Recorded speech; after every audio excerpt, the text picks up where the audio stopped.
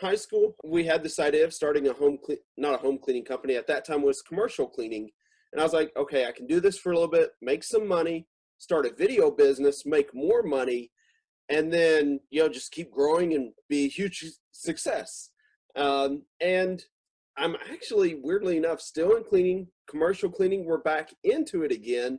So I'm 34 years old. That's 16 years ago we actually started that. Life just keeps taking me around the same thing, bringing it back to the cleaning. And what I'm learning now is it's about having other people show up, do the work for you. How can you train them the best possible so that way they can perform with amazing detail? And that's really how we make money, is by having other people kind of do the work for us. Yeah, leveraging other people, that's for sure.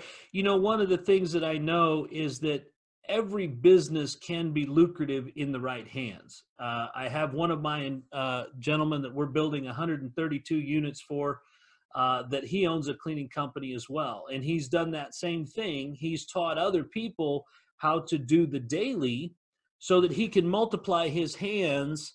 And instead of doing the work of one man, he can do the work of 75 individuals in his cleaning company. And what that's allowed him to do is to focus on the things that he cares about, which obviously with 4 kids, air hockey, and a disco ball, there's some other things that you care about, Caleb.